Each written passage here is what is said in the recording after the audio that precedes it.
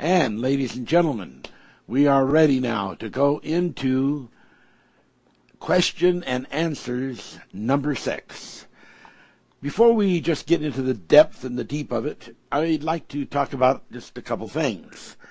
There is a lot going on the internet and other mediums of advertising in which a lot of proclamations about severe sort of end of the world or incredibly severe devastations are being predicted. For instance, there's going to be some horrible things supposedly happen in September, and there's going to be, just almost like what is supposed to happen, what some people expect to happen in 2012, they say is actually going to happen in 2011. What I would like to share with you people is do not have any fear, and do not get into these predictions that these people are making. At some point in the possibly near future, I intend to make a challenge to some of the main named persons and groups that are making some of these predictions, and to challenge them that none of their methods, including remote viewing and whatever methods that they want to use, is going to match or is going to be able to challenge a seer prophet. There's a difference between physiological resources and spiritual resources. I think that sometimes the physiological resources that are used in a psychic type of way, that can actually even cause there to be a focus on negative things, and might even, be a help for those things to happen as a mental crash in the minds of people. So I want to tell you that this is my viewpoint when I am looking at all the potentials that are in the world that could exert negative forces and negative influences. And keeping you in mind that the very topic of our question that several people wrote letters in asking and requesting that I do a telling on the angel wars, and of course that's what we've been doing these last few teachings, and we're going to try to get done today or next week. But what I want to share with you is, yes, we know that in Matthew 24 that Jesus made it clear you'll have you'll have earthquakes, and you'll have famine, you'll have floods, you'll have all kinds of things. And in other places of his word, he said men's hearts failing them for fear, and you'll have the poor with you always. Those are just things that we've had almost from the beginning of time, and they're going to continue to just go on. This is the Tartaroo here on this planet, and earthquakes and various kinds of volcanoes are just something that the earth needs to have to keep it to be young and alive.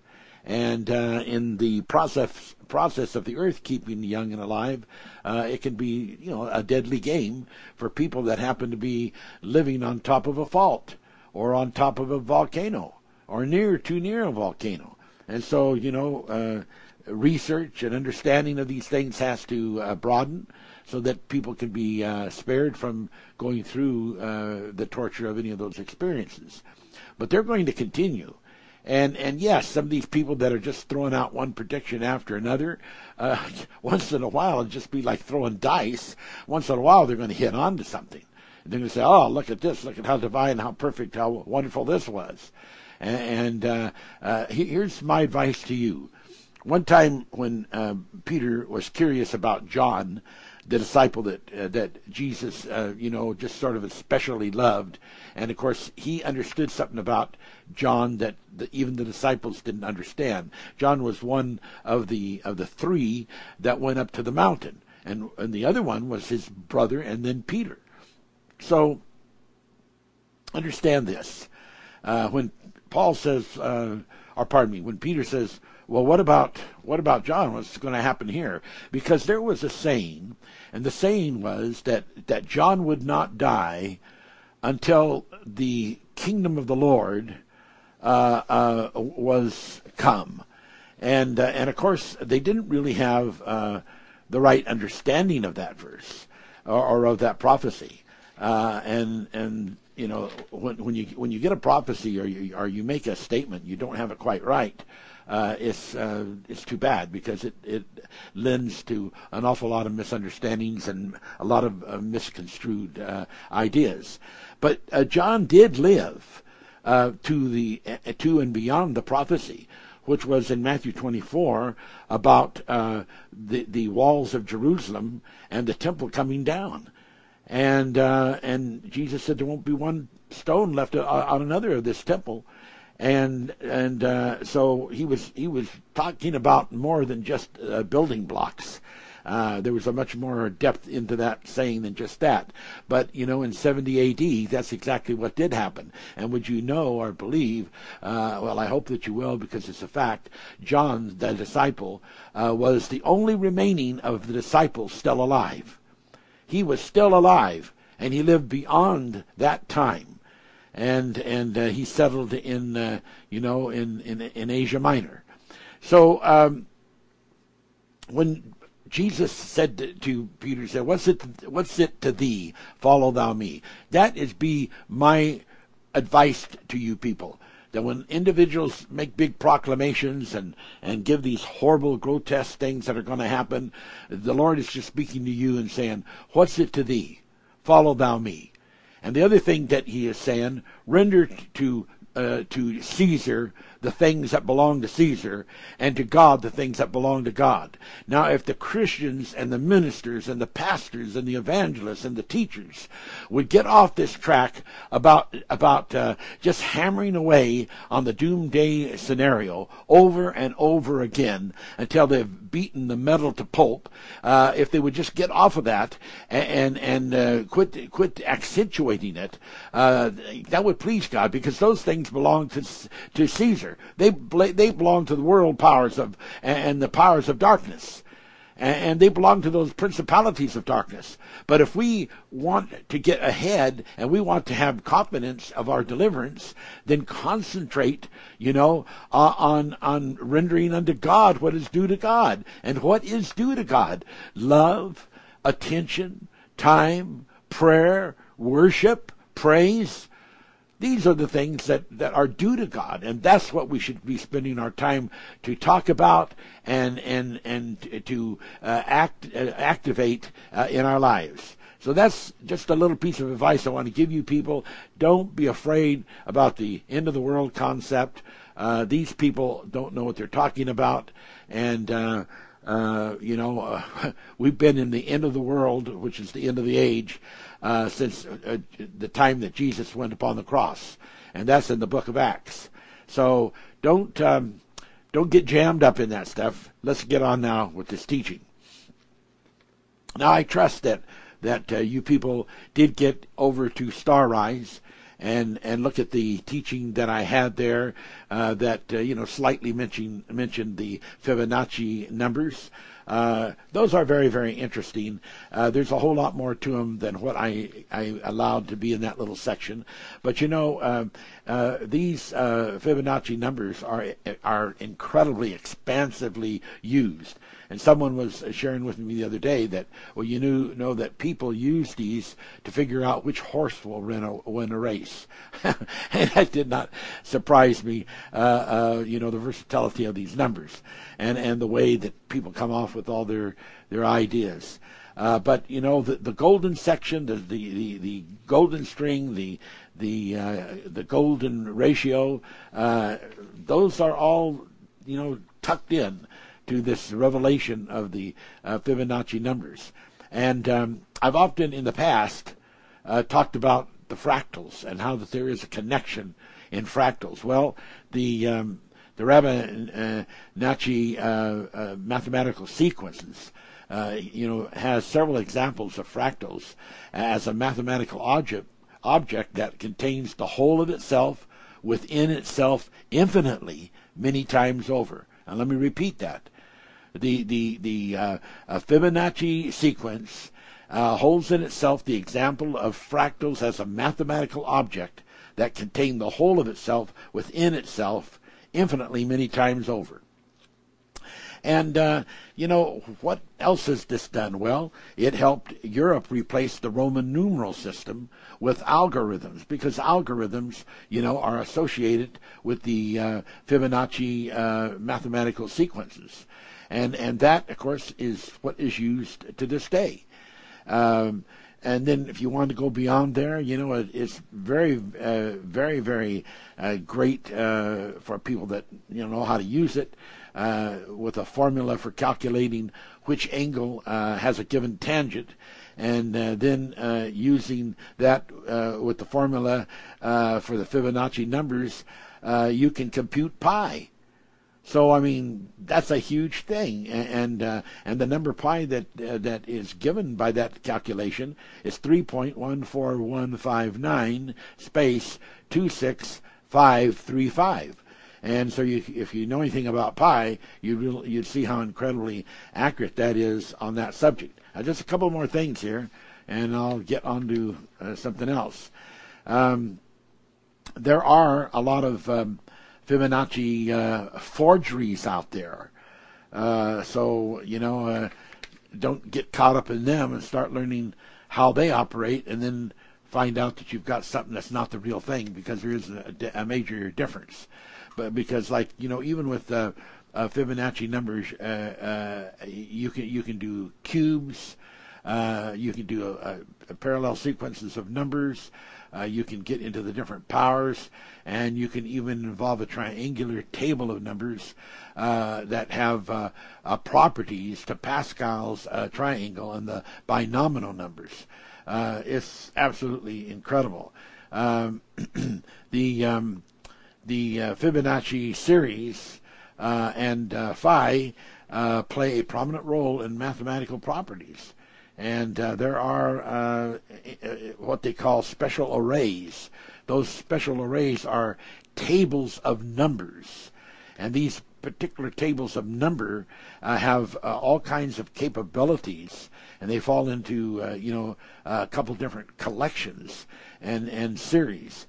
And they contain each a whole number exactly once.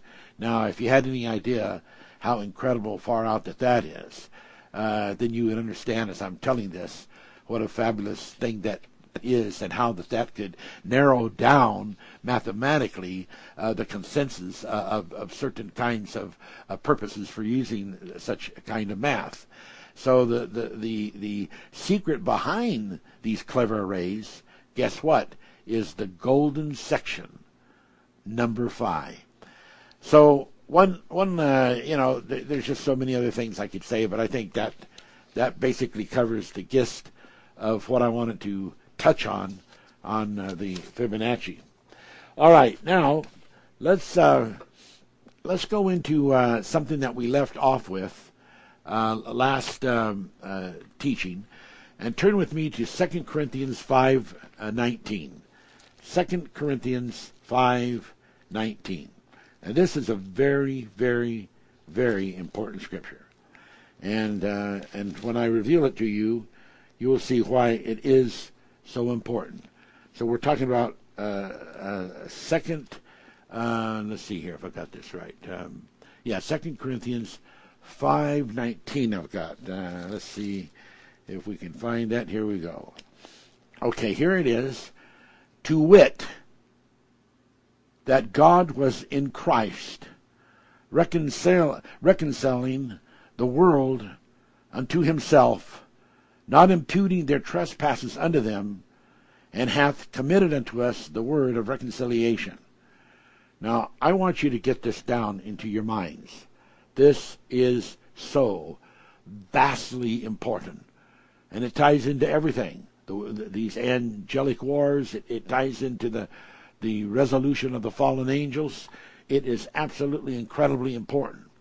When the angels fell into matter and took on human bodies, and all of the things biblically that are told happened, there was a wonderful thing that was done. Lucifer, Satan, would have liked to taken the credit for the creation that had been done, so that everything would be over his name. Well, there ended up being a court settlement. Someone says, "You mean they have courts?" Yeah. The seven spirits of God are the commissioners of the court. And this is a process of thrones. Each one of those angels represent a universe of overcomers, and each archangelship represents a throne. And each one of those thrones has its own thought, and every one of those thoughts are part of the collective that is used for the white throne judgment. And so it is very, very important to understand this. And so then, Lucifer, made his case. And so what ended up happening is there was the people, which could be easy to prove that they were the Ophanims, and that their original archangel and Lord is Yahweh, or Yahweh, as a lot of you people are familiar with.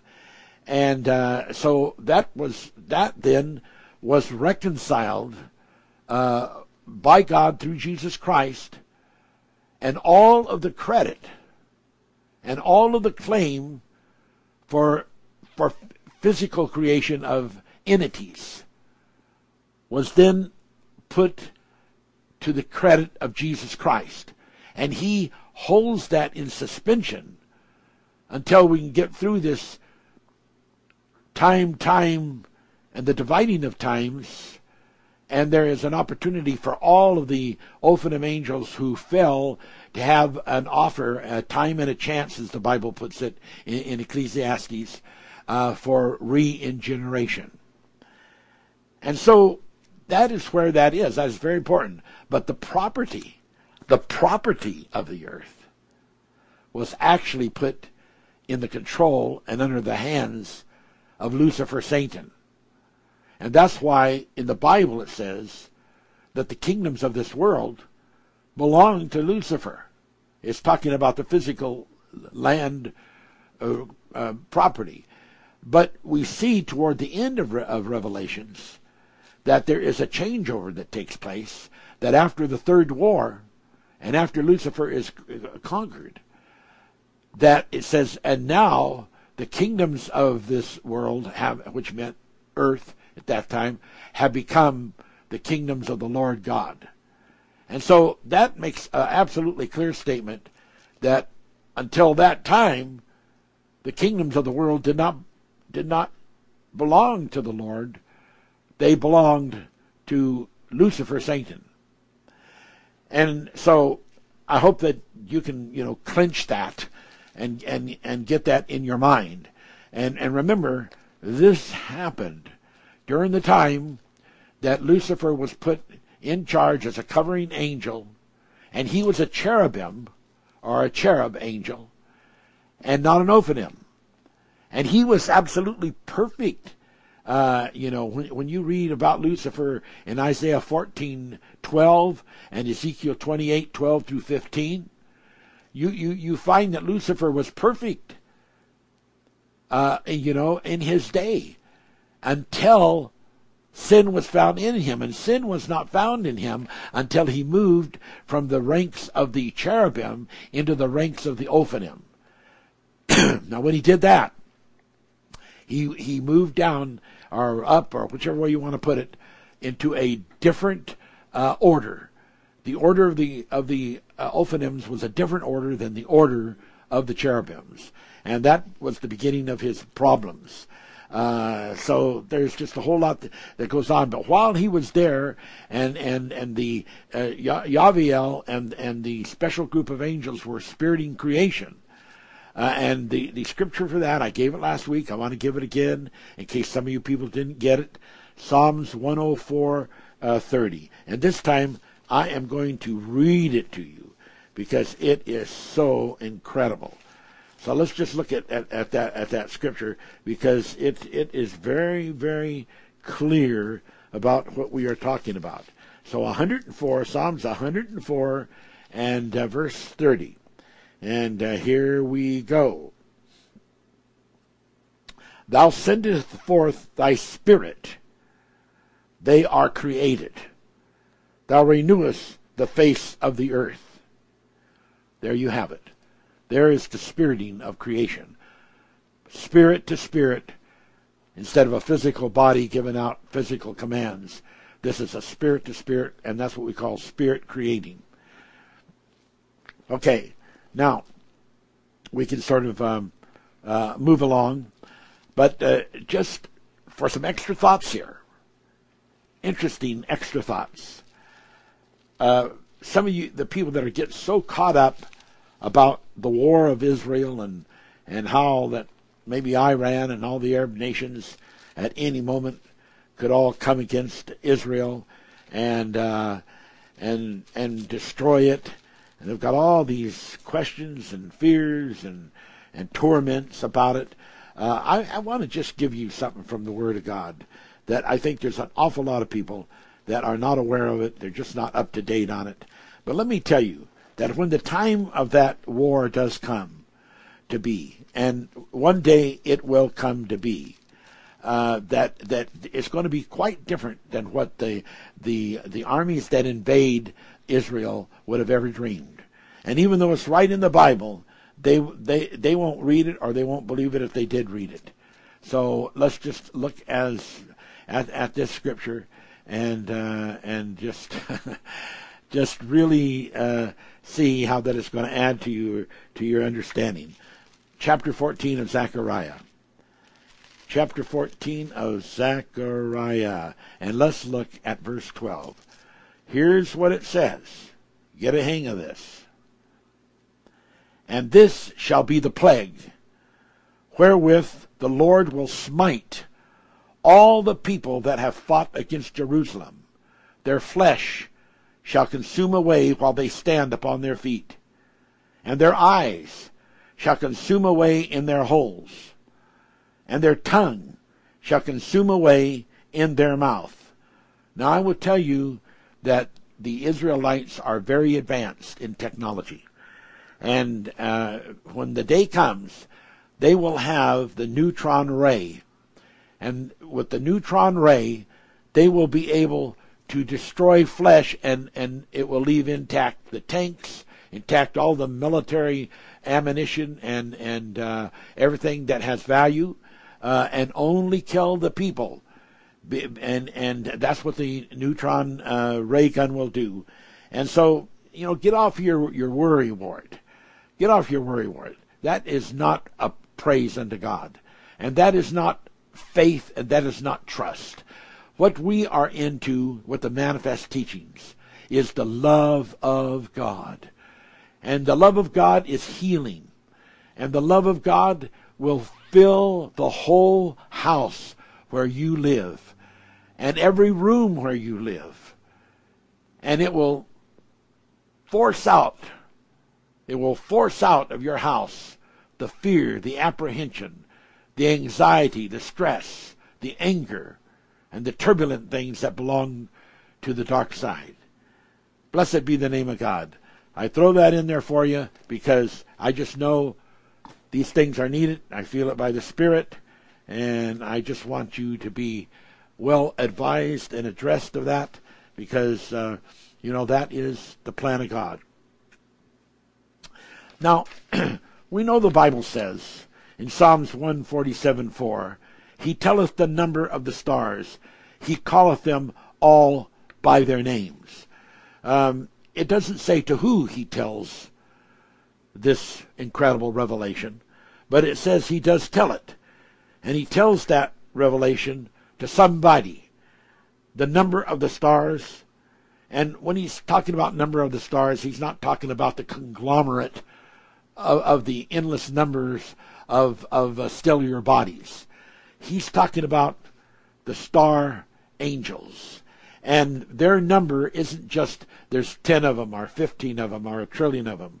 Their number is a designated number that identifies the position of every single solitary individual and their destiny. And that number is written in them. And he calls them all by their name. Excuse me.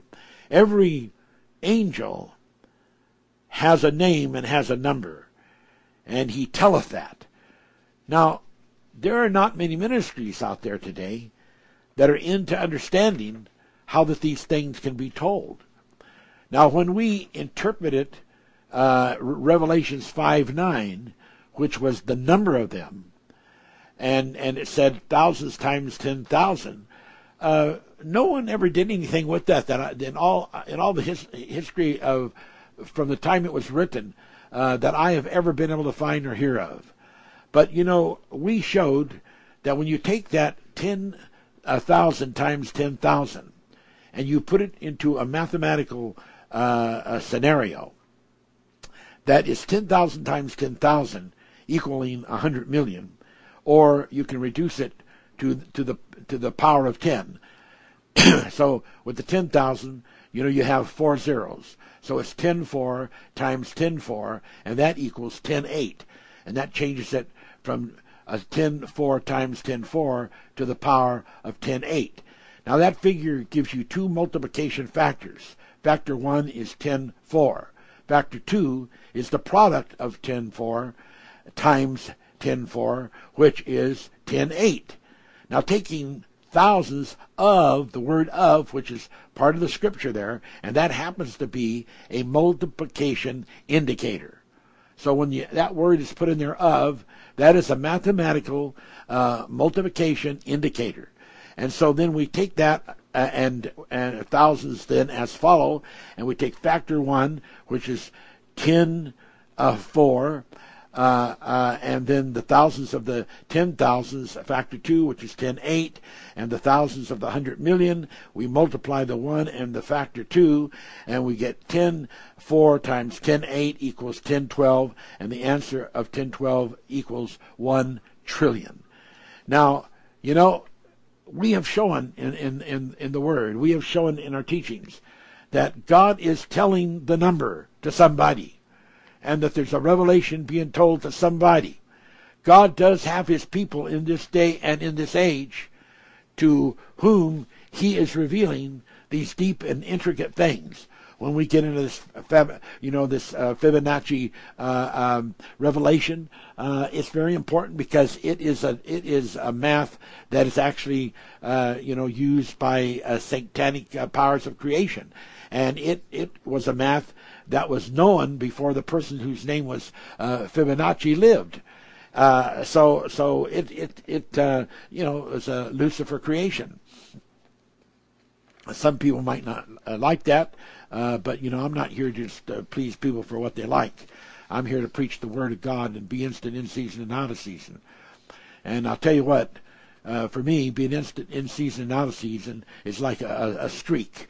And when I get on this broadcast, I have to be given notes and prompted and helped and talked to as by sign language to slow down, because when I open up, it just pours out of me like a stream of fire. I feel like that scripture that Jeremiah spoke of about when he was told that he could not speak the word of God. He was told that it was like fire shut up in his bones. So this fire shut up in the bones that that Jeremiah felt, that the word when it was cornered and sort of locked in. Come on, people. He was expressing sometimes what I feel. I feel like fire shut up in my bones. I feel like this. I've had this message and I've held it for years and years and years and years. And sure, I could have published it, 40 years ago, a lot of these revelations. But I didn't, because God had put on me to hold it back. So I held it back, and I was very careful to just try to teach it to a school of the prophets. and not get it out to everybody. And it was only just in the last very few years that God gave me the leeway to start getting this out to the people. And that's what we're doing.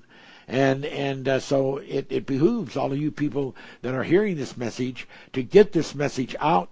You know, I have offered in the revelation of the 20,000 pomegranates that I would reveal 2 or 3 new maps that can convey atomic inversion and can tell how some of the energy uses that are being used by the pilots of the Zith are done.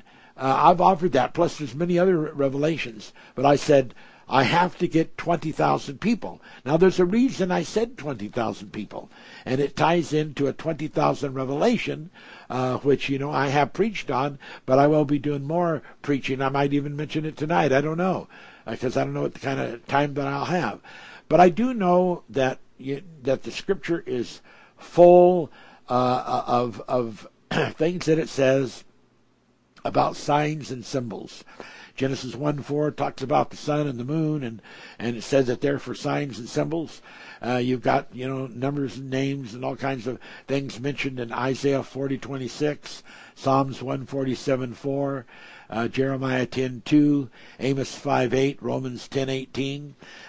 There's just all kinds of incredible things. Now,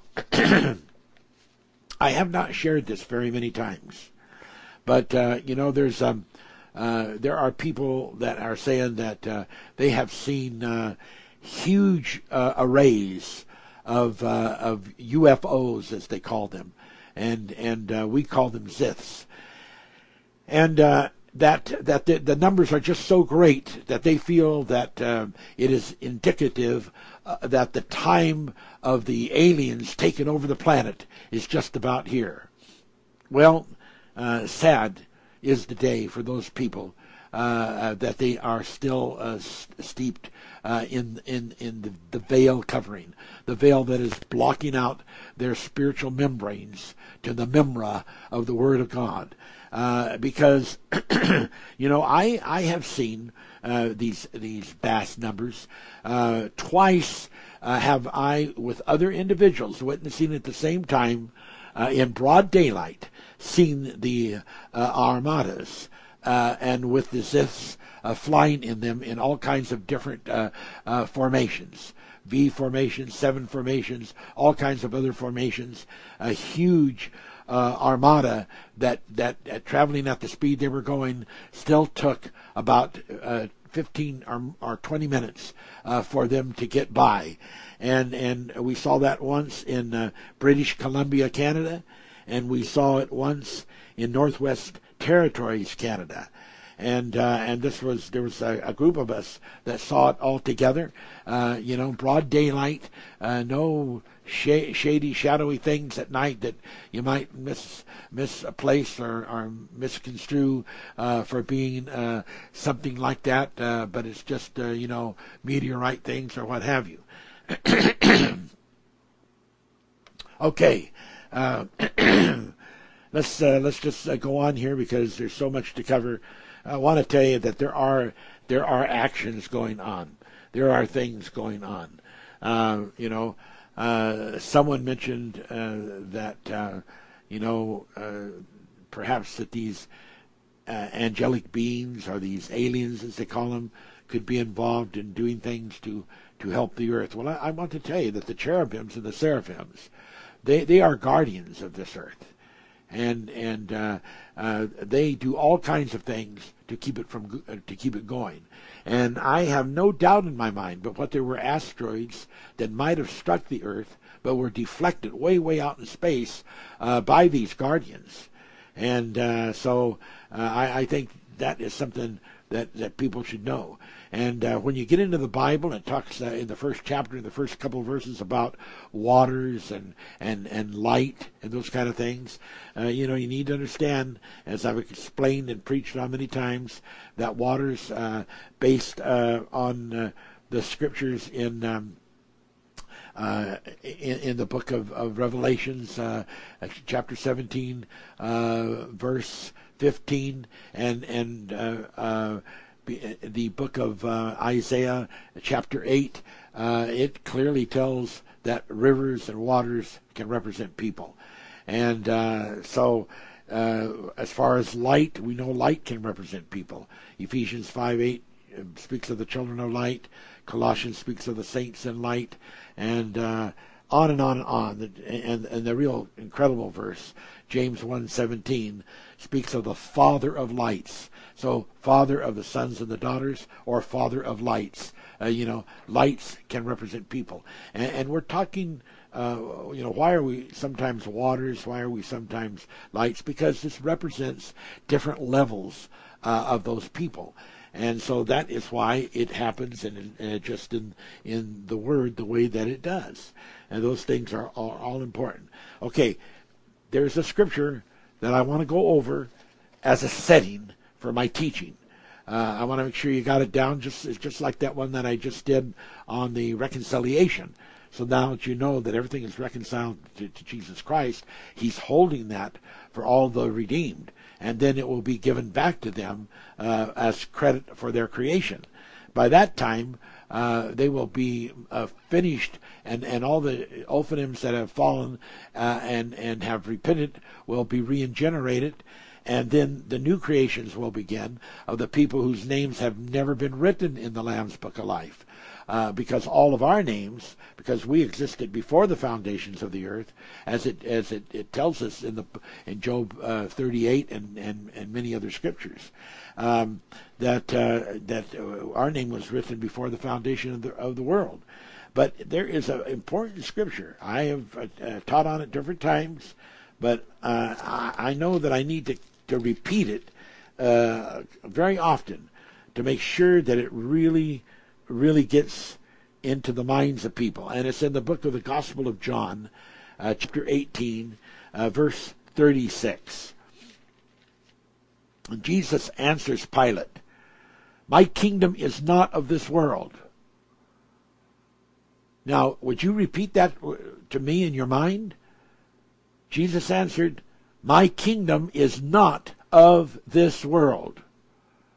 My kingdom is not of this world. Can you get that? Can you really get that? Because I think that it's very difficult for people to understand that, for people to really get it. My kingdom is not of this world. If my kingdom were of this world, then would my servants fight that I should not be delivered to the Jews. But now is my kingdom not from hence. And I want to tell you, that is the book of the Gospel of John, and that is chapter 18, and that is verse 36. And I don't want you to forget that. The kingdom of Jesus is not of this world. If it had been of this world, then Jesus says, people are looking for a Messiah. And they were looking for a Messiah that would fight the Romans. But he said, my kingdom's not of this world. Render unto Caesar what's due to Caesar, to God what's due to God. My kingdom is not of this world. What's it to thee, Peter? What's it to thee? Seek ye first the kingdom of God and his righteousness, and all these other things will be added to you. What's it to thee? Okay, that's how God is speaking today to the people. Now, his kingdom is not of this world. His servants would fight. And so to think of this thing that his servants would not fight is he does say, my servants would fight to keep me from being delivered to the Jews if my kingdom were of this world, but my kingdom is not of this world. And that is an absolutely incredible, positive, powerful statement. And I hope that you eat that like a scroll. And I hope that goes down into your innermost being so that it becomes a part of your life and a part of your understanding of the revelation and of the Word of God. Blessed be the name of God. Okay, so that was a major thing that I wanted you to understand, because it ties in to all the reasons why in Isaiah 51:16 that God tells us we're going to plant the heavens. It ties into Mark 16:15. Go you into all the cosmos, because the word for world there is cosmos. Go you into all the cosmos. That's the universe, and preach the gospel. And if you want to look that up in the Greek concordance, it's 2889. Look it up and satisfy yourself, or get a Greek, a translator, whatever you need. Do it so that you know. As far as the end of the world, it's been here since Christ going to the cross. Hebrews 9:26. Hebrews 9:26. Once at the end of the world. Okay, it actually means age, but still that does have significance also, and that's nothing to look at lightly, because it all is applicable to many, many things that that we need to understand and to go into. Now we're sort of reiterating some things, because some of these original revelations, and during this time of the teaching of the Star Wars, it goes way back, and people, it's easy to forget some of these things. But we know that in the 12th chapter of Revelations, 3 through 9, that it says that the dragon, Drago, that's Satan as Lucifer, or Lucifer as Satan, his tail drew the third part of the stars of heaven. Now, to understand those three, what the third is, and why throughout a big part of the book of Revelations, you see a third of the grass, a third of this, of the waters, a third of the trees, because it's all basically responding to the third that fell. And there is a sign language there and a symbolism there that all refers to the third that fell. And we had the three groups of angels that came to this galaxy. And they were the seraphims, who were based, in the Pleiades. And there were they were led by the archangel Michael.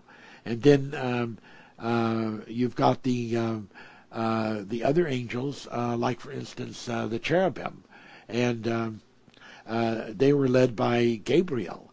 And so these are very enchanting, interesting things when you really get into it. They're extremely interesting things, and this all ties in then to some of these other places that they were located. And just get into 38th chapter of Psalms and begin to read there, and you will see where you'll get the revelation, and you'll see how that there was the three groups, and they included the seraphim under Michael, the cherubim under Gabriel, and the Ophanim under Yaviel. They came here to this galaxy to create, and the seraphim were six-winged angels, the cherubim were four-winged angels, and the Ophanims were two-winged angels. So there's a lot of revelation about all of that, but I have preached on that many times before, and I don't have the time here to go back over that. It's just one of those things. I just tell you people that we've had some breaking up, according to some reports that are coming back. They're basically saying it is our cable. The cable that we have right now is a ground cable, and they've got it lying on top of the ground. They were to come here about 3 weeks ago and put a master main cable in that would go underneath the ground. They haven't done yet. It's going to happen. So please just hang in there with us. Be patient. We are aware of the problem. All right. Okay. So let's just go on with things and see where we're at from there. What we want to add to this. It's just absolutely amazing that we have people that are hungry to listen to these incredible revelations, and that are I get almost letters every day people just exclaiming how incredible the teachings are and how hungry they are to have them. I just want to remind you that I gave you a revelation about the two bosoms. There is the Abrahamic bosom, spoken of in Luke 16:22 through 23. There is the Father's bosom, spoken of in John 1:18. So the Father's bosom is the Melchizedek bosom, and the Abrahamic bosom is the other bosom. Now we will explain to you some very, very interesting things, and we have to understand that that while all of these events are going on, like what's happening right now in the course of this World War of the Angels #2, which we are in right now. And it's not a war of flesh and blood directly, but it does influence and affect flesh and blood, ultimately. But the Bible speaks that we have to hang in there until the fullness of the dispensation of the the times, and dividing of the times. And a lot of interesting scripture on that in Ephesians 1:9 through 10, and Ephesians 3:2, and Colossians 1:25 through 26. And those are well worth noting. Jesus in 51:58 says, "Before Abraham I am." Now we're going to talk just a little bit about these two bosoms, the Father bosom, and the Abrahamic bosom, and how that has application, because I think that it just absolutely, is very important to understand some of these things in a sense of a congruent and in a sense of a follow-up way, so that people have some way of putting things in order and how they make sense. That I think is something very, very important. Okay, so I want to talk a little bit about the two flocks, and there's two flocks. There's the major flock, and there's the minor flock. Now the major flock is in Asia Major, and that is represented by the Big Dipper, and the minor flock is in Asia Minor, and that is represented by the Little Dipper.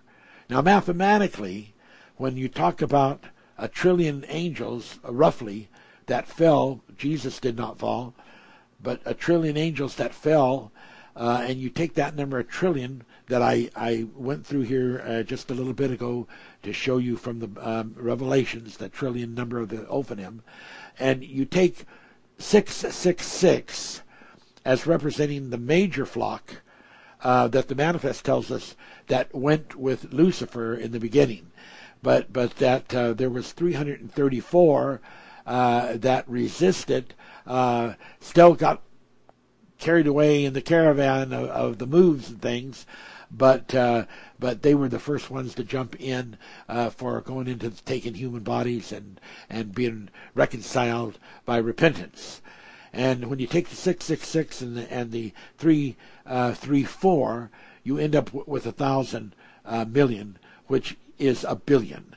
And then when you take the billion and you use the Christ ratio of 1,000 to 1, and lots of scripture for that, then you end up with 1,000 billion, which is 1 trillion. And so that is very interesting. What you then have is the makeup and complexity of summation for the entire trillion, but it includes those that are in the Asia Major flock and those who are in the Asia Minor flock. Those flocks that it's talking about, the major flock that has this larger number of people. Now, we're talking about a place where spirits go, and that even where there is planet life, and some people in human bodies go, and they live away from the earth in those areas. Like of the Big Dipper will be, the largest number of people, and they're the major flock. But the minor flock are the ones that have that are in the higher revelation of the things of God, and so they are the father bosom, or the Melchizedek bosom revelation. But the major flock in Asia, they are in the revelation of the Abrahamic bosom. And so you've got the Abrahamic bosom, which is the major flock, where the spirits go that belong to that set, and then you've got the other bosom, which is the Father's bosom, and I've given you the scriptures for that, so that should not be a problem to you. But anyway, let's just keep in mind you've got these two bosoms. You can find the one bosom in Luke, and I think the other one is in John, of the fathers, and I think it's in I believe the 14th chapter of the book of John. And so then you have these all fitting in, and so when you do not understand to go into all of the universe and preach the gospel, and you are limited here to this little earth, which is just going to get old and wrinkled up, and until it's been made into a new earth, being something quite different than anything than we can even imagine. Then, ladies and gentlemen, you wouldn't even be able to do, if you were called to do a mission like Jesus did when he went and preached to the spirits that were in hell. Now, that hell happened to be lower paradise. And God may send you to the major flock, which is Asia Major.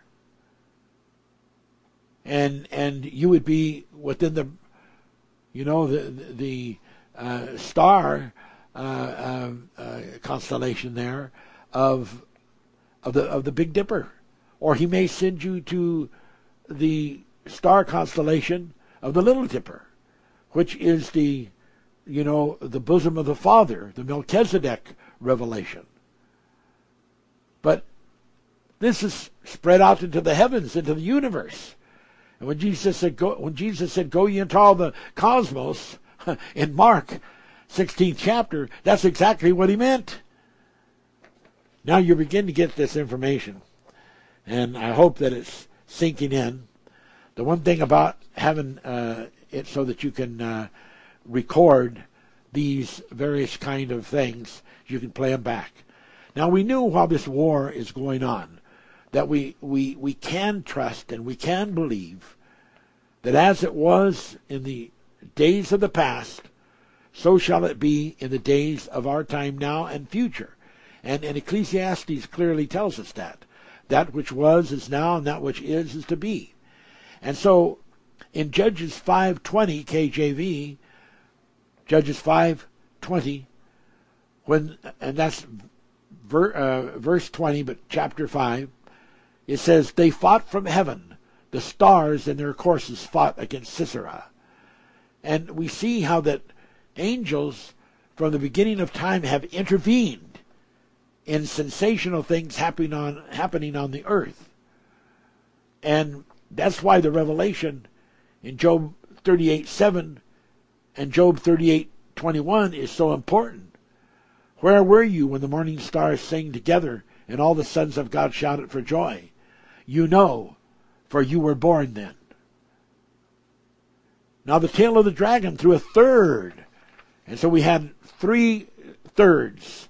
We had 1/3, the seraphim. That was the whole order of the seraphim. They represented 1/3 of the three groups. There was three groups that went, and they represented 1/3, and they were called seraphim. There was another group that went, they were called cherubim. They represented 1/3. And the other group that went, that was called Ophanim, represented 1/3. Out of those three groups, 1/3 was drawn by the tail of the dragon and cast down to earth. Now that happened before there was the revelation of the Big Dipper. Before there was that revelation, because, at that time, the plan of salvation was still going to be forged and put into place. And so at that time, all of the angels were in the Father's house, the Little Dipper area. They were in that area, and if you look at the Drago, the star constellation, and you map where its tail is, you'll see how it curves around and goes around the Little Dipper, and which includes the Polaris star, which is the northern star for this planet Earth. So that is a very interesting connection, in my opinion. It doesn't take very much for us to put a few interesting things together when we consider that and we look at that. And I hope that you do.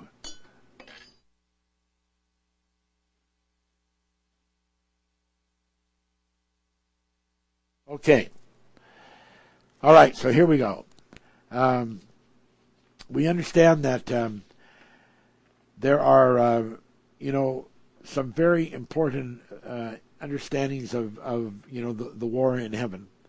And we want to, understand that in Isaiah 24:21, that it says he's going to punish the last of the high ones who are on high. And we know there are armies in heaven. Revelations 19:14 tells us that. And we know there was war in heaven, and it was extended to the earth, and now there is a war on earth. And we know that the Lord said, I have other sheep. And we see that being the Arturians under the Melchizedek order, spoken in John 10:16. So I'm just trying to give you update on scriptures. You people that, have gotten behind, and I've been getting requests, could you go back over some of these scriptures? I just didn't get it, and it's real difficult for me to go all the way through all the teachings to try to find these scriptures. So that's what we're trying to do, is to accommodate you, and that's why we're doing what we're doing here today, is just to accommodate you. Now, Jesus has been active on this earth before, and that's why we see in Acts 3:20 through 21, it says that he shall send Jesus Christ, which was before preached unto you. So we see that the coming and the going of Jesus was just not a one-time thing. That is a quite involved situation, and if we knew the half of it, I think there would be an awful lot of people absolutely shocked. We know that, generally speaking, that Christ is not going to come back and set up a kingdom here until the forces of darkness have been destroyed. That's why, in the book of Acts, it says that, it's speaking of Jesus Christ in the 21st verse of Acts chapter 3, it says, whom the heavens must, M-U-S-T, must receive until the times of restitution of all things, which God has spoken by the mouth of his holy prophets since the world began. So you have to understand that this restitution of all things has to happen. And I keep preaching this word, but I have a feeling that it is going to get caught on to, because this restitution, is spoken of in Daniel chapter 9, verse 24, when it says 70 weeks are determined upon thy people and upon the holy city to finish the transgression, and to make an end of sins, and to make reconciliation, what was I talking to you about, for the iniquity, and to bring in everlasting righteousness, and to seal up the vision and the prophecy, and to anoint the most holy.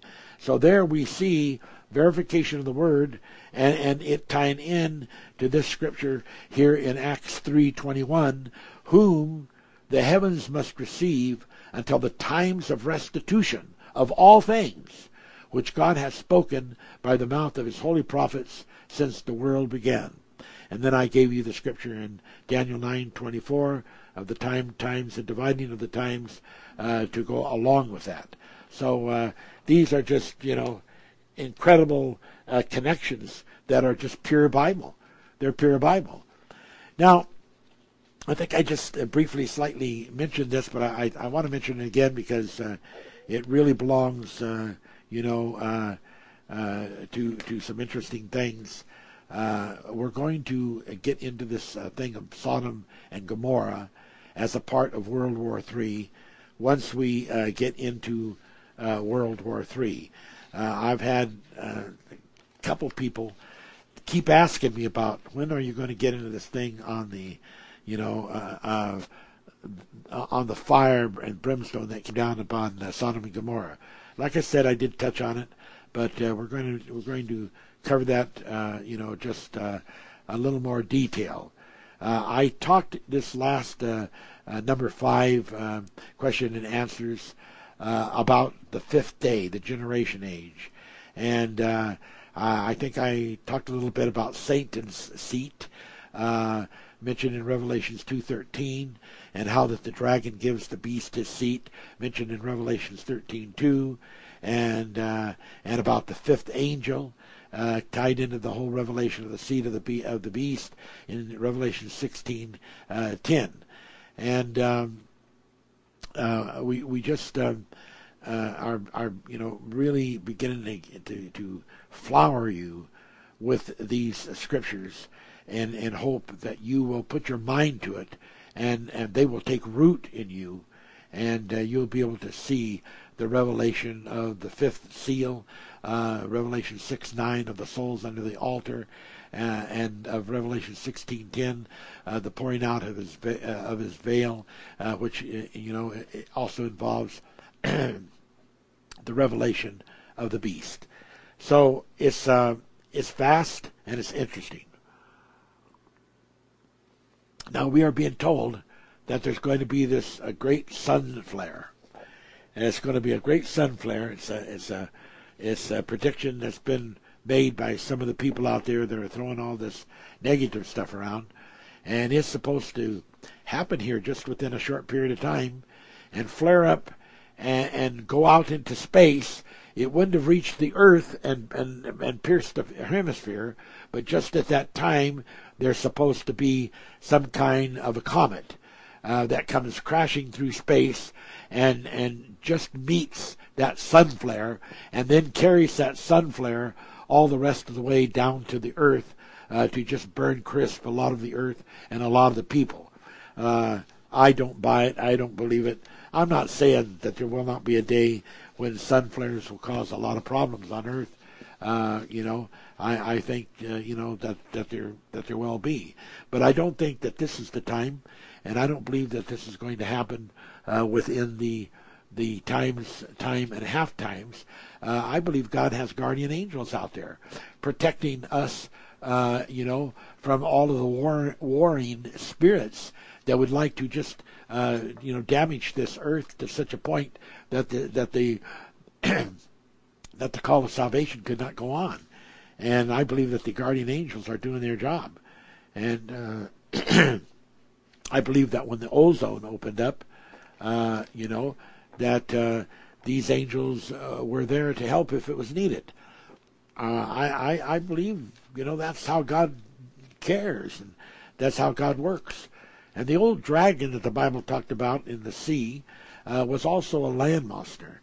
And we see that in the fulfillment of the dinosaurs, and how that they were symbolic. I preached this last week about how that Satan was involved in the creation of the dinosaurs, and then how that he had first made them as insects, and there was a genetic implant in them so that they would elongate and eventually keep growing by a growth hormone until they became these giant, colossal beasts, and that there are critters on this earth that are insects that still represent some of these kind of things on the planet, and when Satan motivates them, and he's allowed to motivate them, then we may see some more dragons and dinosaurs coming back around. After all, as I explained last week, the word for dragon, the Tannin, 8577 of the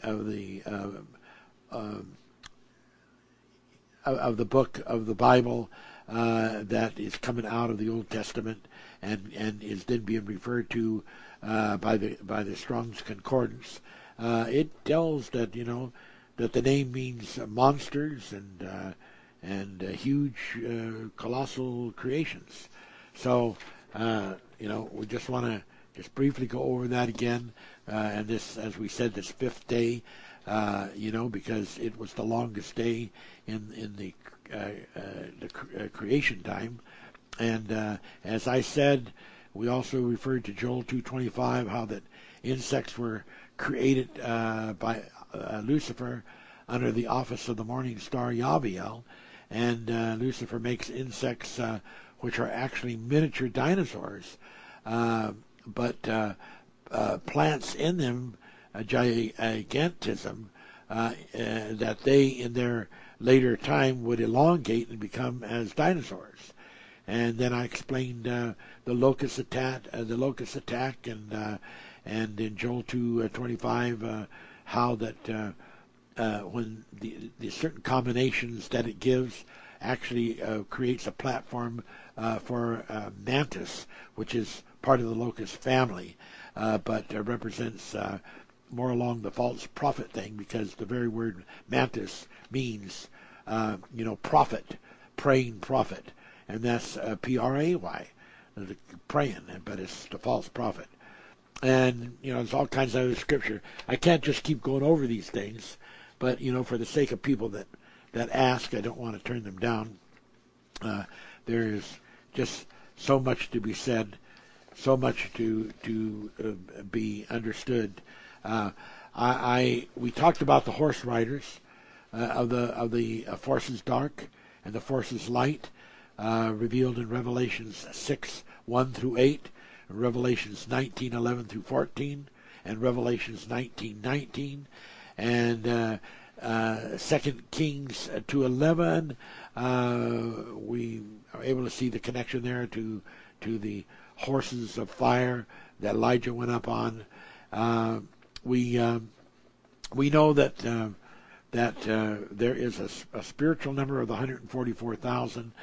They are a number that is made up from 12 times 12,000, and they represent the walls of Jerusalem.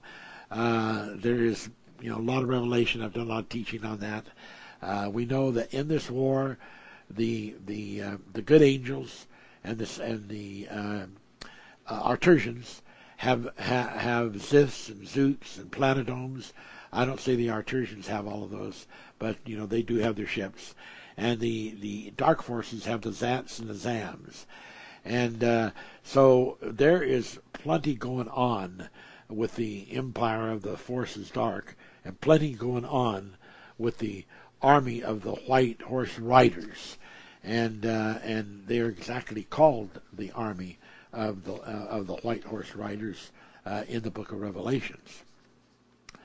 Now, in chapter 13:1 of the MIV, and I, John, stood upon the sand of the sea, which is to say, I came into a twilight zone in my mind, where between the spirits of the living and the dead being represented by the sand, and the spirits of the living being represented by the sea, which were the unredeemed living, I saw history in the future fused into a principality called the beast.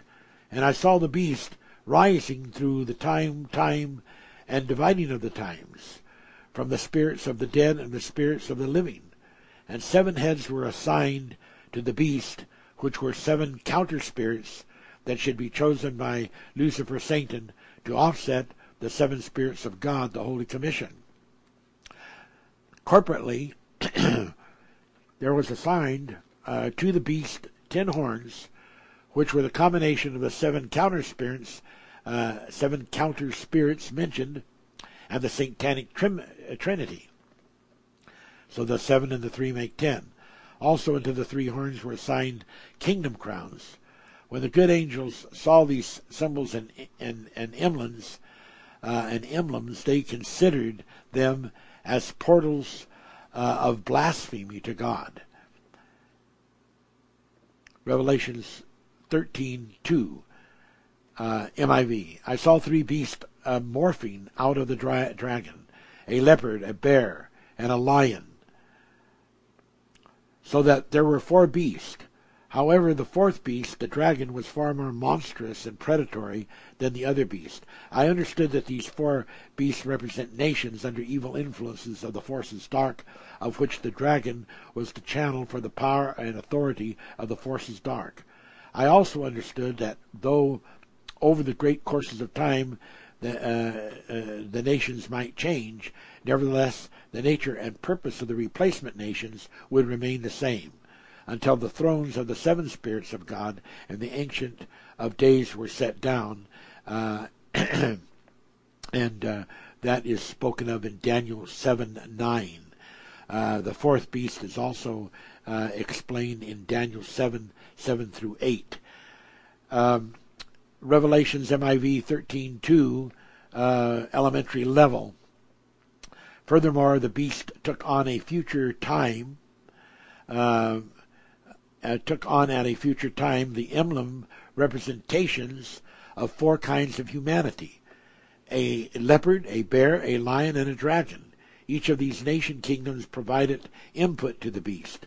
The leopard provided predatory activities, the bear provided geographical advantages, and the lion provided great oratory capabilities. But the dragon provided the beast its seat of authority.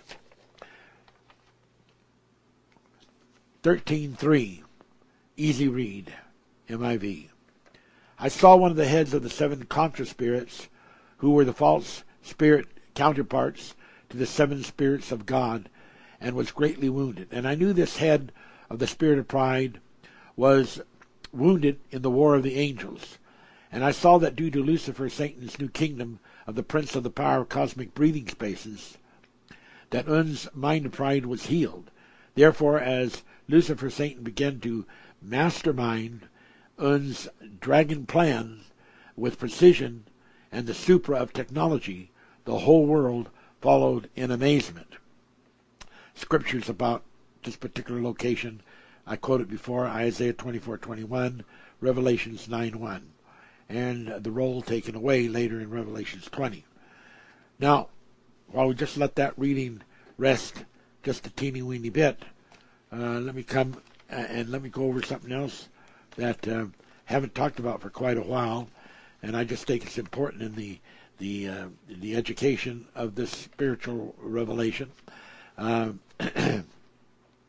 As I said, there's going to be, once the times and dividing of the times is finished, and all of the Ophanim that are to be redeemed are redeemed, then the new creations will start, which are the offspring of the Ophanims. But when they are born, they will not have souls.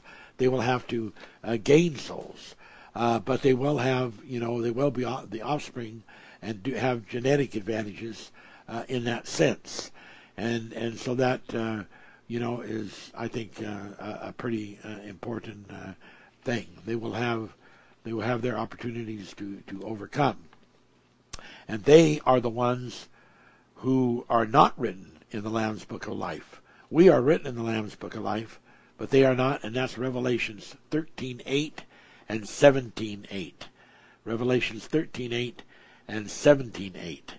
Now we know that some unusual things have been said in the scriptures about how things can be affected by the change of DNA. Maybe not using those exact terms, but using terms that does not take very difficult interpretation to see the reference to. And we know how that Satan has certainly been involved from these teachings to do genetic things, going way, way back to the dinosaurs, which was a plot to stall time until he could further himself in his appeals before the court of the holy commissioners, the 7 holy commissioners. And so he stalled it as long as he could. Finally, when the order was given that it had been stalled long enough, there had to be human-type life on the planet to get things started for the plan of salvation. Then the angels came, and they used a combination of different things, but part of it included rays in which they used to eradicate. They didn't do this all at once, but over a period of time, along with various other procedures, they eradicated the dinosaur clan.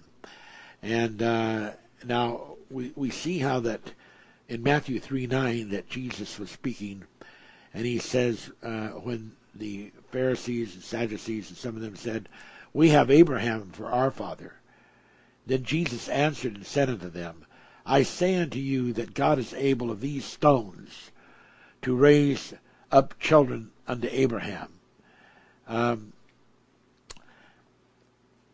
Those stones, testicles are called stones, but he was using an example of just regular building stones. But I think the idea was that within the atomization of everything that has atoms, which everything that is physical upon the earth does, there is the possibility of latolution to bring forth changes with DNA pronunciations. And here Jesus says, we can do incredible things. We can raise the right kind of DNA, that needs to be raised by just bringing them out of the stones. Now, we remember something similar to that in Hosea 1:9-10. Then God called his name Lo-Ami, for you are not my people, and I will not be your God.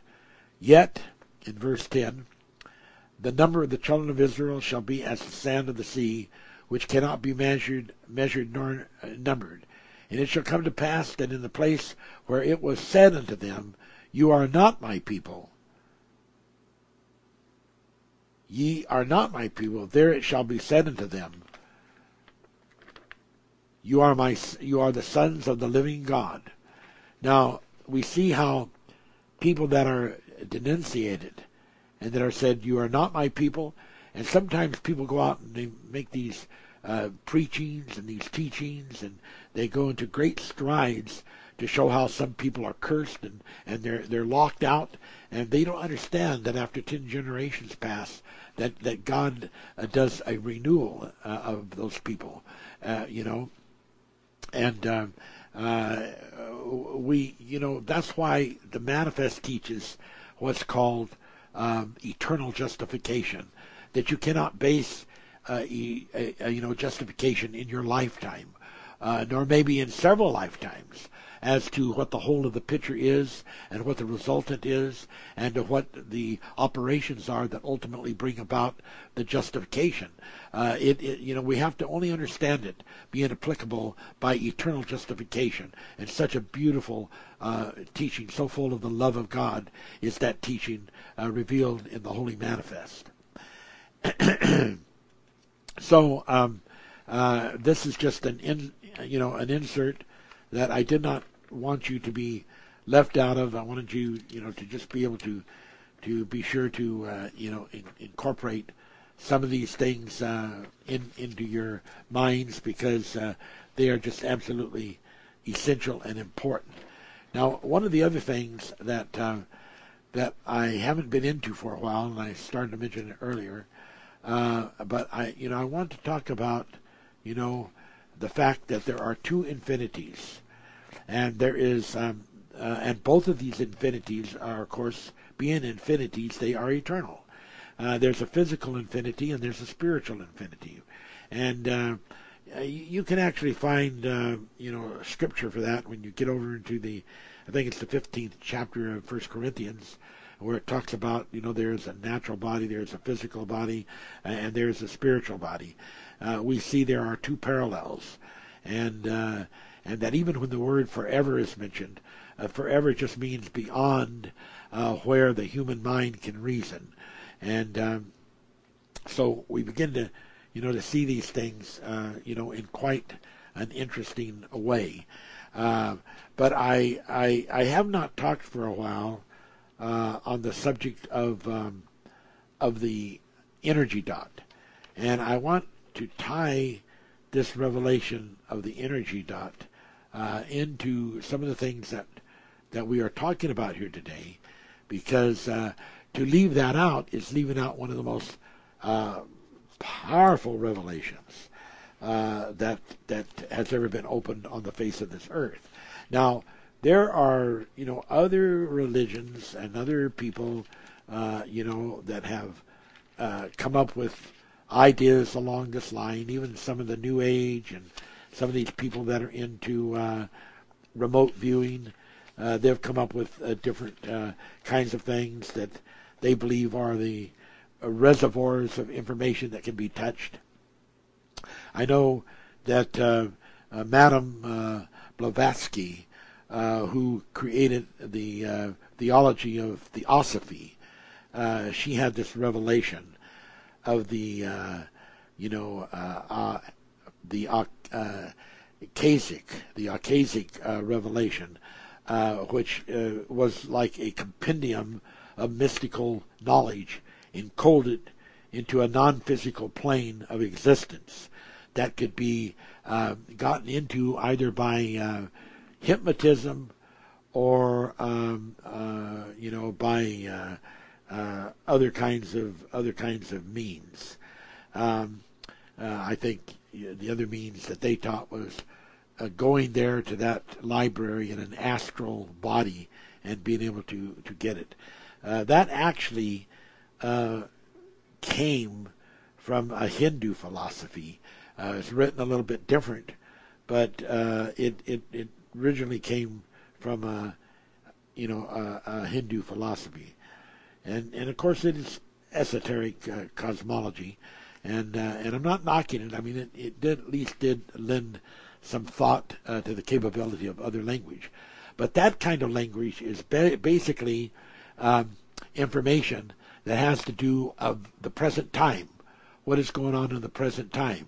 Now, the energy dots are about the 7 universes that have been, and information about those lives of those 7 universes as examples of all the many different things that could happen or could not happen that are revealed to us that we can apply. And so the energy dot thing is a totally different revelation. And I just want to share from the book that I've wrote and published here some time back, the 7 Thunders Speak Manifest Chronicles Before Genesis. There is explanation in there about the energy dots. On page 33, there is at the bottom of the book, an explanation of energy dots, and they're called punctum points of data, collective thought energies of universal creation imprinted into minute densities, and it talks about just the dot representing in British language, meaning far in the past. One standard English dictionary definition for energy is a potential for utterance. Therefore, constructively, energy dot can mean a potential for utterance of the things from far in the past.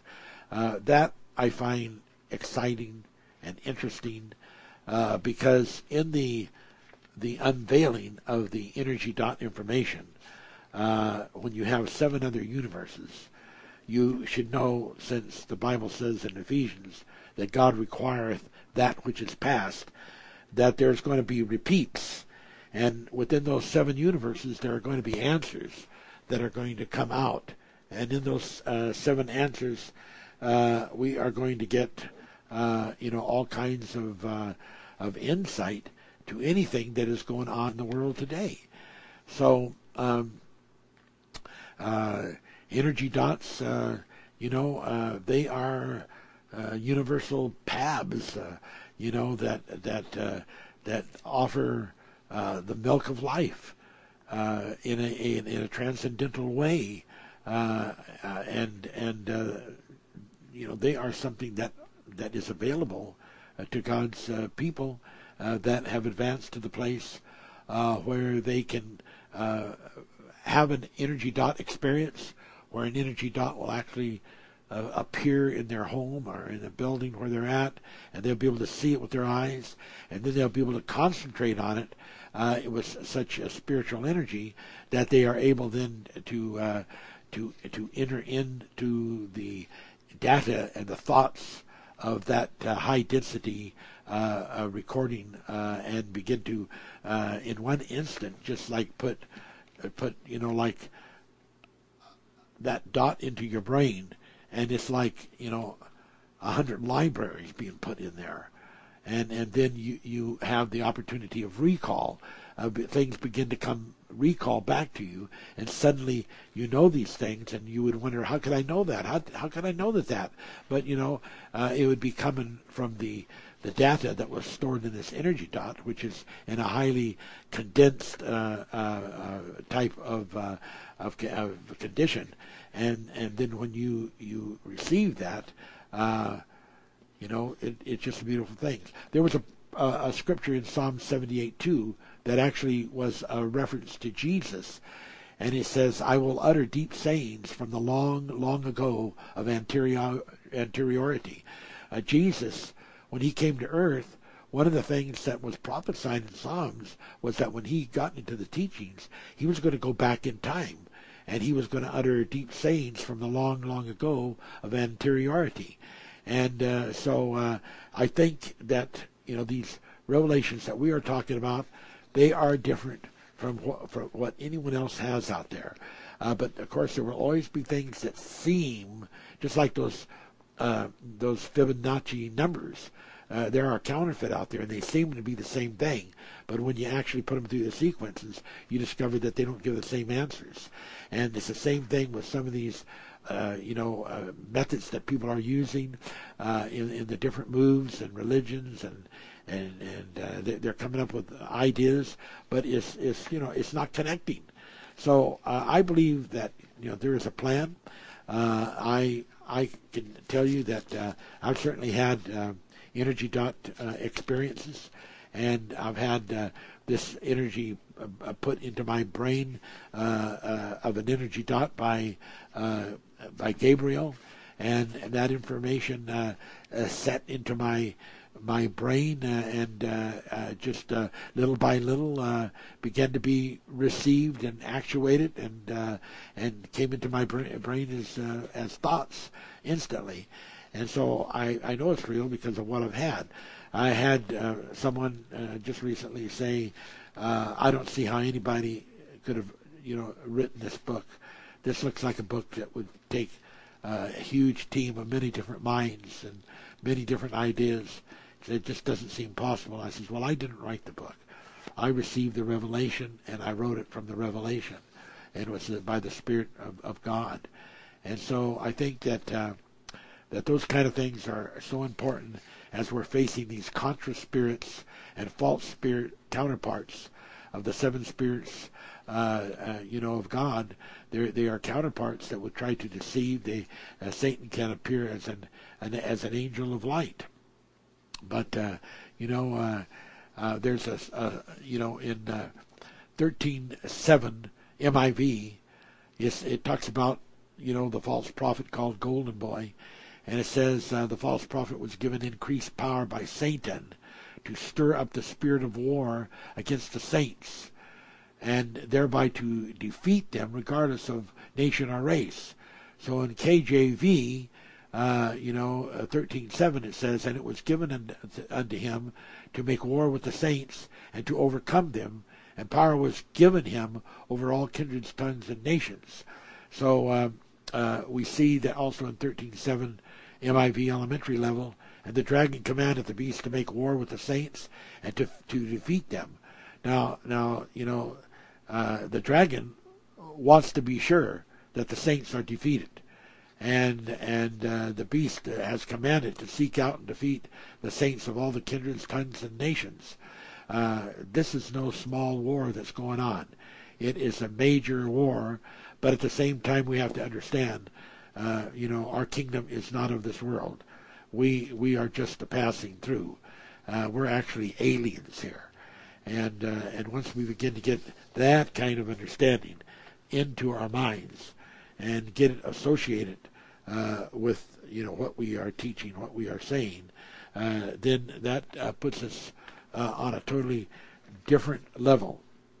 Now, an interesting thing that I shared in a broadcast yesterday on another station that I think I should throw in here, and it is how that in the book of Genesis, when the flood came, there were some specific things that it said, and it was very pronounced about it, and that was like in Genesis 6:17 at the bottom of that verse.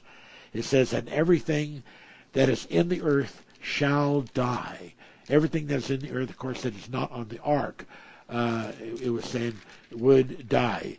And then there was the revelation in the chapter 7 of Genesis, verse 22. "All in whose nostrils was the breath of life, and of all that was in the dry land died, and every living substance was destroyed, which was upon the face of the ground, both men and cattle and creeping things, and the fowl of heaven, and they were destroyed from the earth. Noah only remained alive, and they that were with him in the ark, and the waters prevailed upon the earth 150 days. Now, when you read that, and persons not understanding the Word of God, they would look at that and they would say, well, either the Bible is true or the Bible is false, but it specifically more than once says that everything else died and only those 8 people lived. But you see, although it seems to say that, it really doesn't say that. And we can see that where in the 6th chapter of Genesis, it talks about, the sons of God intermarrying with the daughters of men. And it tells about that they bear children in the 4th verse, and the same became mighty men which were men of old, and in the first part of the verse, and there were giants in the earth in those days, after the sons of God came into the daughters of men. And the word for giants is Nephilim. And when you hear that term, it's pretty popular now, and people are preaching all kinds of things about it that's not true. But supposedly they all died there at the flood. So none of the Nephilim was left. Nevertheless, when you get over to the book of Numbers, and I believe it's, if I can remember this correctly, I believe it's Numbers 13. And when you get into the book of Numbers 13, we come to verse 33, and it's very interesting what it says. "And there we saw the giants, the son of Anak, which come of the giants, and we were in our own sight as grasshoppers, and so we were in their sight." Now, the Greek term, which was used in Genesis 6 for giants, in this case is the same. It's Nephilim. So, these were people that now are shown to still be alive considerably a long time after the flood. Now, the way of understanding this, and this is very important, and it ties in with a big connection to this thing of the war, is to understand that the Bible talks about those that were saved by water were 8 persons, but it doesn't talk about those that were saved by the air, that went up in spaceships.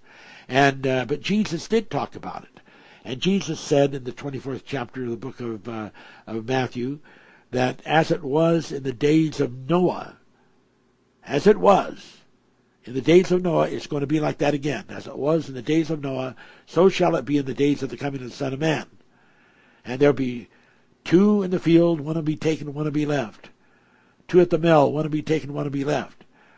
And the angels will come in the air and will gather the children of God that are to be raptured out. Now, it says that as that is what is going to happen, but that also happened before, in the days of Noah. So we know by that the children of Enoch were taken. And then we also know that whenever the door is opened for the good, that also always opens at the same time a parallel door for the evil. Just like for electricity, you have negative and positive. They just go together. And it's the same thing in an atom. You know, you have the neutron, but you have revolving around it, you know, the proton and the antiproton. So it's so important to see this and understand this in all nature and even into the spirituality of things. And when you understand that, then we begin to see as the angels of God took the people, and brought them out and took them to the Father's house, that Lucifer then, he took a bunch of these giants and some of these other genetic strains, because he wanted to preserve them. And he took them over to the near the planet Saturn, to one of the satellite planets like a moons or whatever you want to call them around Saturn, and made a place for them to be able to live. Now then, when the good angels decided to bring back some of the animals, because they took animals and various vegetations, and this is things that cherubim angels do, and they preserved them and then brought them back to earth to create an extension of these animals, that the ark couldn't hold everything. It just wasn't big enough, no matter though people seem to think it was. And they brought them back. They also brought back people like Melchizedek. He came and he was doing a ministry on the earth, and other spiritual people from the bosom of the Father. They were brought here. The minute that they did that, it opened up the parallel door. The positive, the negative. The parallel door was opened up.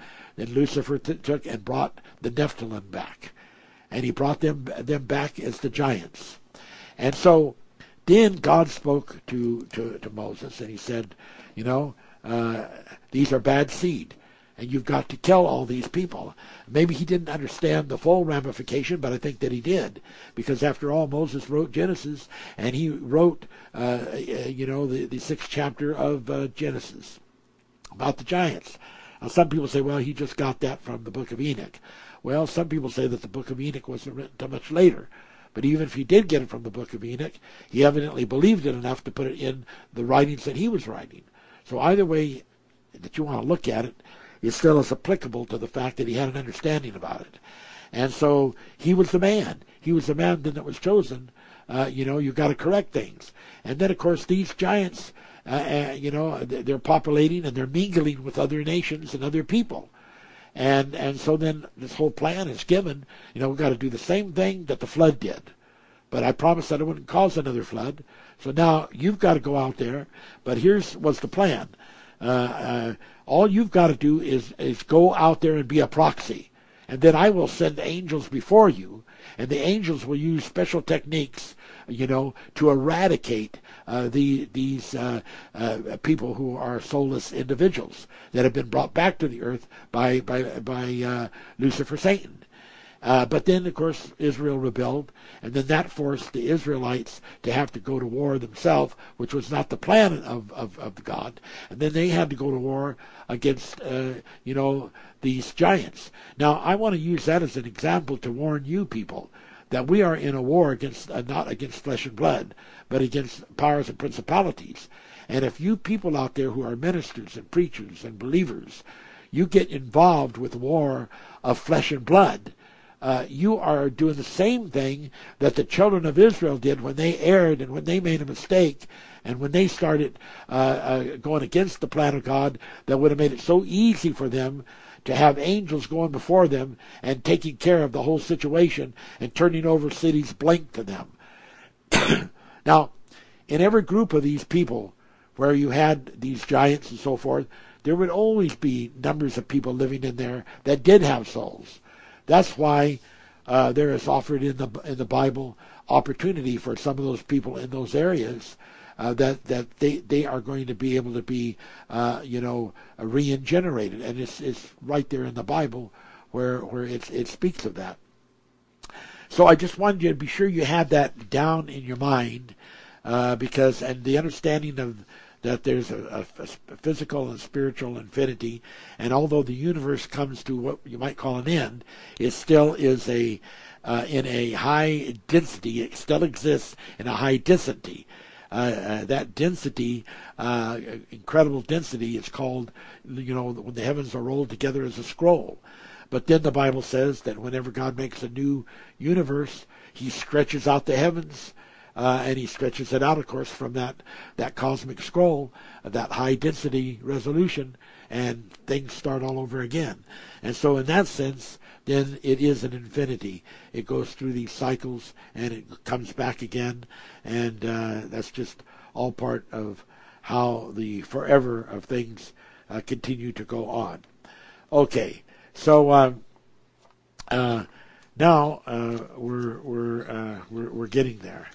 We're moving along. We've got we've got in the book of Revelations, and I see I'm just running out of time. Yeah, I'm just almost ready to go into 3, but I'm probably going to have to go one more week to go into 3. But I want to get into something here in chapter 9. The fifth angel sounds, and remember now, we taught how that star that came down from fell from heaven, that it was given the key to the bottomless pit. This bottomless pit is gigantic space. It is certainly not down in the earth, because that's not bottomless. The earth has a bottom. And you can go out the other end. It's got a bottom, and but the space does not. And He's given this key, and He opens it up. And there's this time of creation, and this furnace represents, this manufacturing, and the sun and the air that were darkened represent these hordes of locust creation going out into space, and they're sort of like trying their wings. They're in a trial period, and but the very presence of them being out, they are a concentration of the forces dark. And they, like in the beginning, when God said He divided the light from the darkness, they are convoluting away from the light, therefore turning on deeper darkness, and it does affect the universe. And there came out of the smoke these locusts upon the earth, and they were given the power as scorpions. And we find that.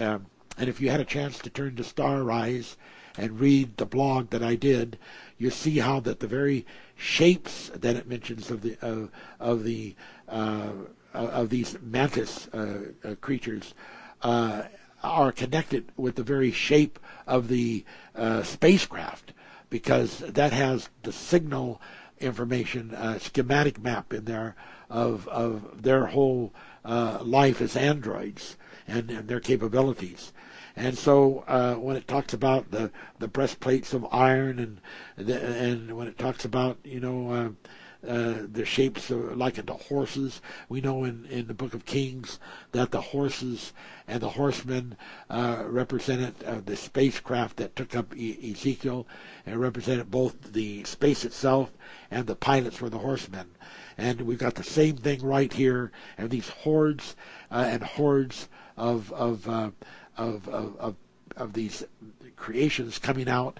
And then as I try to bring this to, I won't be long here closing this, we see there is this thing that happens in this same chapter, and we're in the 14th verse, where the sixth angel had the trumpet to loose the four angels which are bound in the great river Euphrates. And if you remember of the four rivers of the Garden of Eden, that the last river was the Euphrates River, out of which Adam came, and that he carried on that Euphrates River. But nevertheless, there is bound in that river something that is going to be revealed here in just a minute as I read. And it says, and the four angels were loosed, which were prepared as soon as they were loosed. And I'll put it in the perspective like this: a year, a month, a day, and an hour. This incorporates all the whole time, and this represents that they're going to be full time involved. And in the 16th verse, they become an army of 200 million entities, 200 million entities that are all prepared. These all are part of this, connected to those locusts coming out of the fire, but also connected to this other group, which we'll get into explanation of exactly who they are when we continue next week. God bless you so much for listening. God bless you so much for your patience. We hope to get this radio thing eventually with the right cable.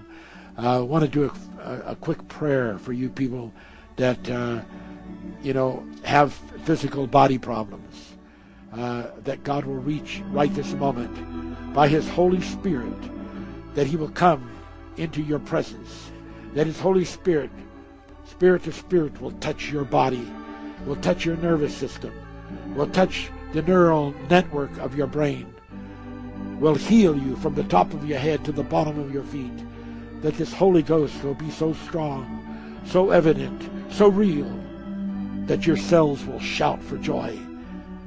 Oh, God loves you. We love you. God bless you and keep you. Until next week, when we are into